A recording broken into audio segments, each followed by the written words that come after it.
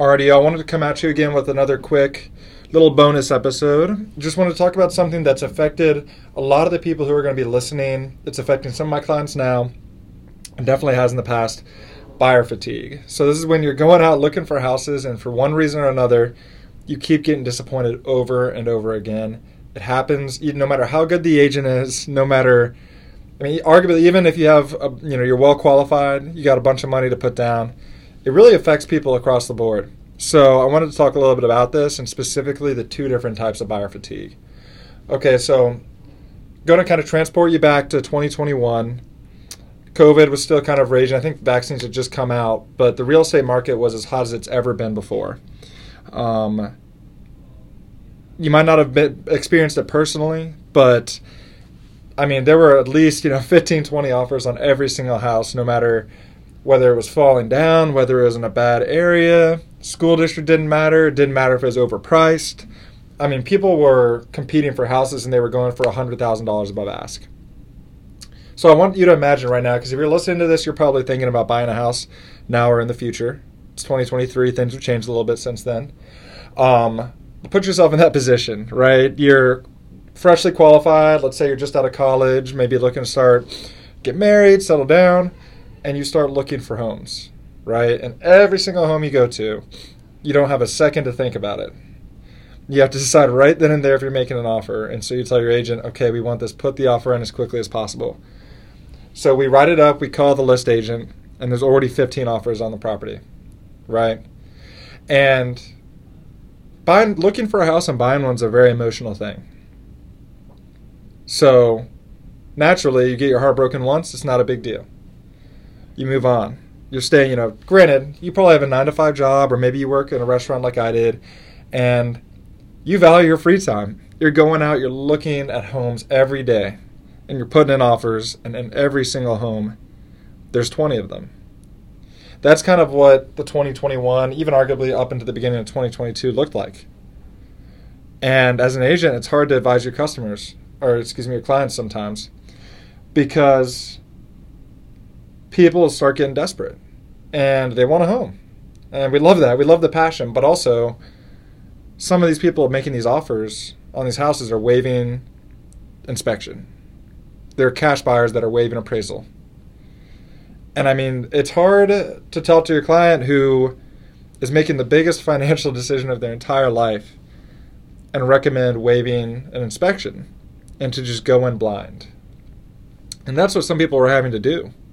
Some people were having to offer to pay down the appraisal, which is pretty much could put you out $5,000 to $10,000, depending.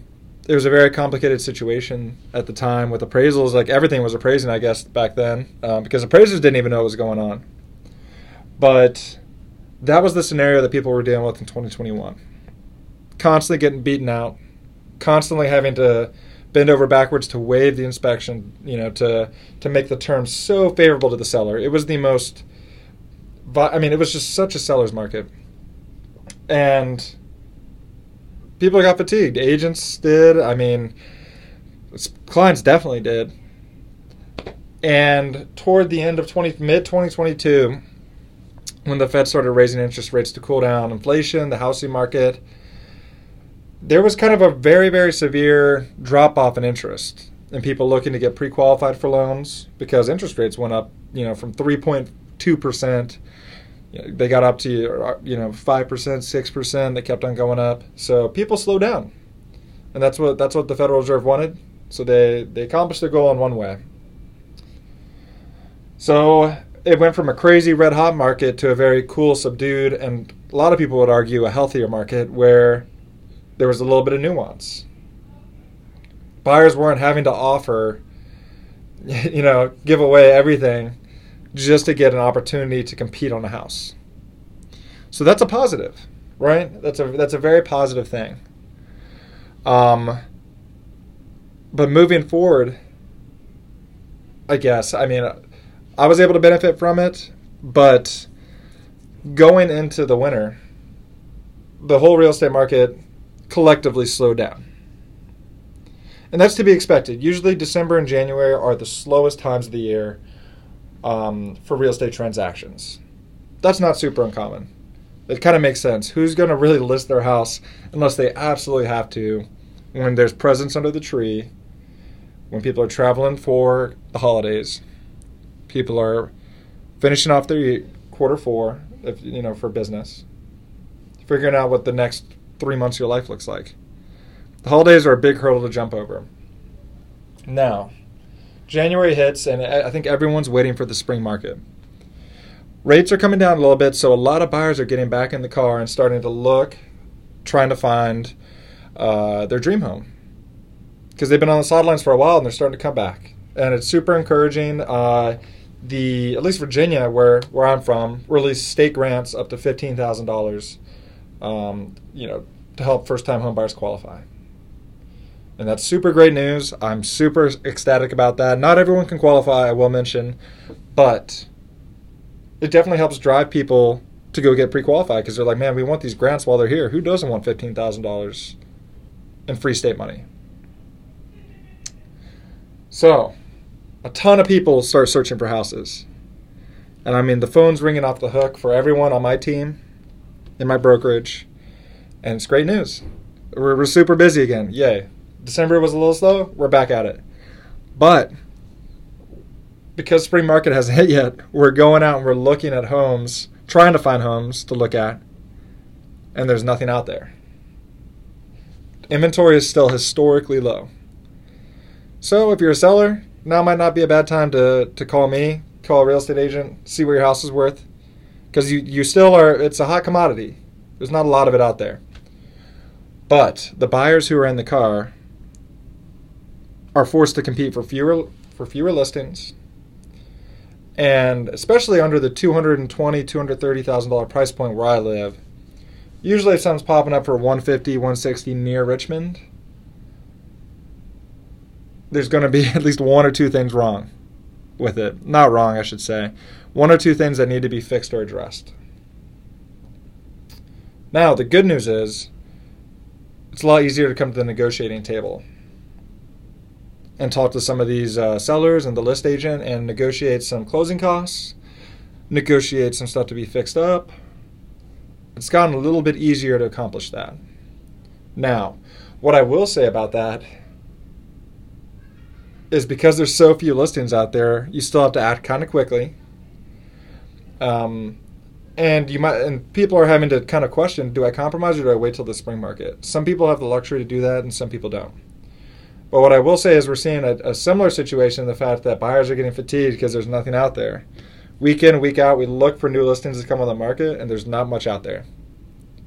But as opposed to 2021 where there was a moderate level of inventory, but there's 30 or 40 people competing for every house.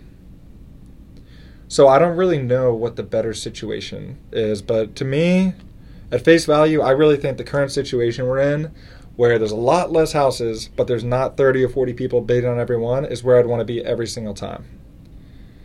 And what I'll say about it to my buyers who are going through it now, got a few of them, and to people who might think that this, low inventory, maybe it's not even worth me looking. What I will say is, especially the people at a lower price point and finding these deals, people looking who don't historically have a lot and they're looking to grow their wealth for themselves or their family, getting your foot in the door is really hard work. And if it was easy, everyone would be doing it. See 2021, RE, or what is it, RE, return 20, whatever the email slang is. Look at 2021. If it was easy, if the interest rates were 2%, everyone would be doing it. Guess what? They're 5.5%. A little bit higher. There's not as many people doing it. Why? It's hard. It's not as easy. It's not free money. Now, what I will say about that is you just need to make sure to have a team that believes in you and that wants to help you accomplish your dreams. More than anything. It's a collective team effort, and that's a business relationship, but it's also a personal relationship where I talk to my buyers and I'm like, I know that this is hard. It is, we're going out, we're getting disappointed when we go to these showings, but I'm here for the medium to long term too. I'm going to be doing this the rest of my life. So what I'll say with that is find someone who's willing to work with you no matter how hard it is, no matter how few listings there are, and create a team environment where it is collaborative, and there are brighter days ahead of the spring market. So I really do think there's a lot of positives coming. And I will say this process, the low inventory market, being a difficult one to navigate, makes the end result so much more worth it. And when you do finally close on that house and you get the keys put in your hands and we roll over to the house, pop a bottle of champagne, it is so worth it. And me and my team specifically, Jason Jackson, Jennifer Pardon, we talk about the moments that make us really love what we do. And all three of us will say it's when you're at a closing table and someone's crying because they're so happy that they were able to do it. If it was super, we make it as easy and smooth as possible. But those type of emotions are wrought from trying hard, working hard, putting yourself out there, getting disappointed, and then making it happen.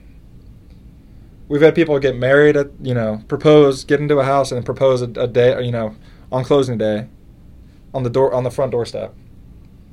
That's why we do what we do, and that's why we're not going to stop trying for the people who work with us. I've had people specifically starting families put their trust in me to find a new home.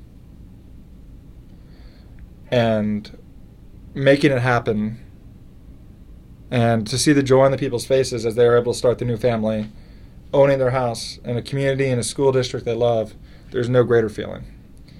Or seeing a server who never thought they'd be able to own a home.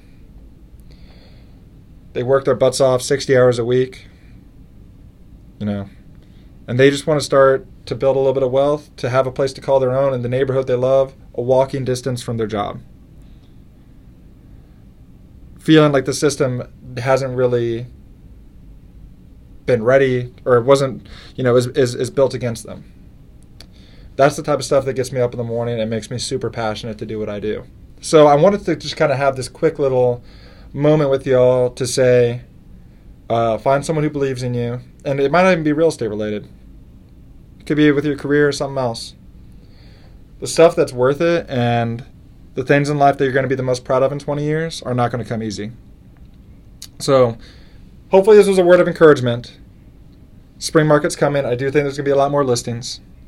But I'm operating with blinders on, and I'm just saying, no matter what the next 3 or 4 months hold for us, I'm super optimistic for the people who are working with me and my team. And I'm excited to get to know new people who also want to jump into this crazy world we call real estate and try their best. So I'm super stoked. Thanks for tuning in for another bonus episode. I am super excited to come back next week with another episode. I'm thinking we either going to talk about Airbnb more deeply, because there was some interest about that, with my current roommate, Gregory Lindbaumberg. Very charming fellow. Engineer. Really bad at chess. Or maybe we'll just talk about recessions. And I have a real estate agent in my office who's been through 3 of them. I was born in 1994. I've been through one. Everyone remembers the one in 2008 because your parents fought and stuff like that. But I want to talk about a recession and what it means for real estate. Should it stop you from buying a house? Should it make you wait?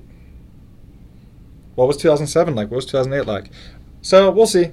Definitely going to talk to both of them at some point, but it'll really just be a matter of who's ready to come on the show. And yeah, so that's the bonus episode for today. A little bit longer than I expected, but I was just kind of feeling it. All right, see y'all next week.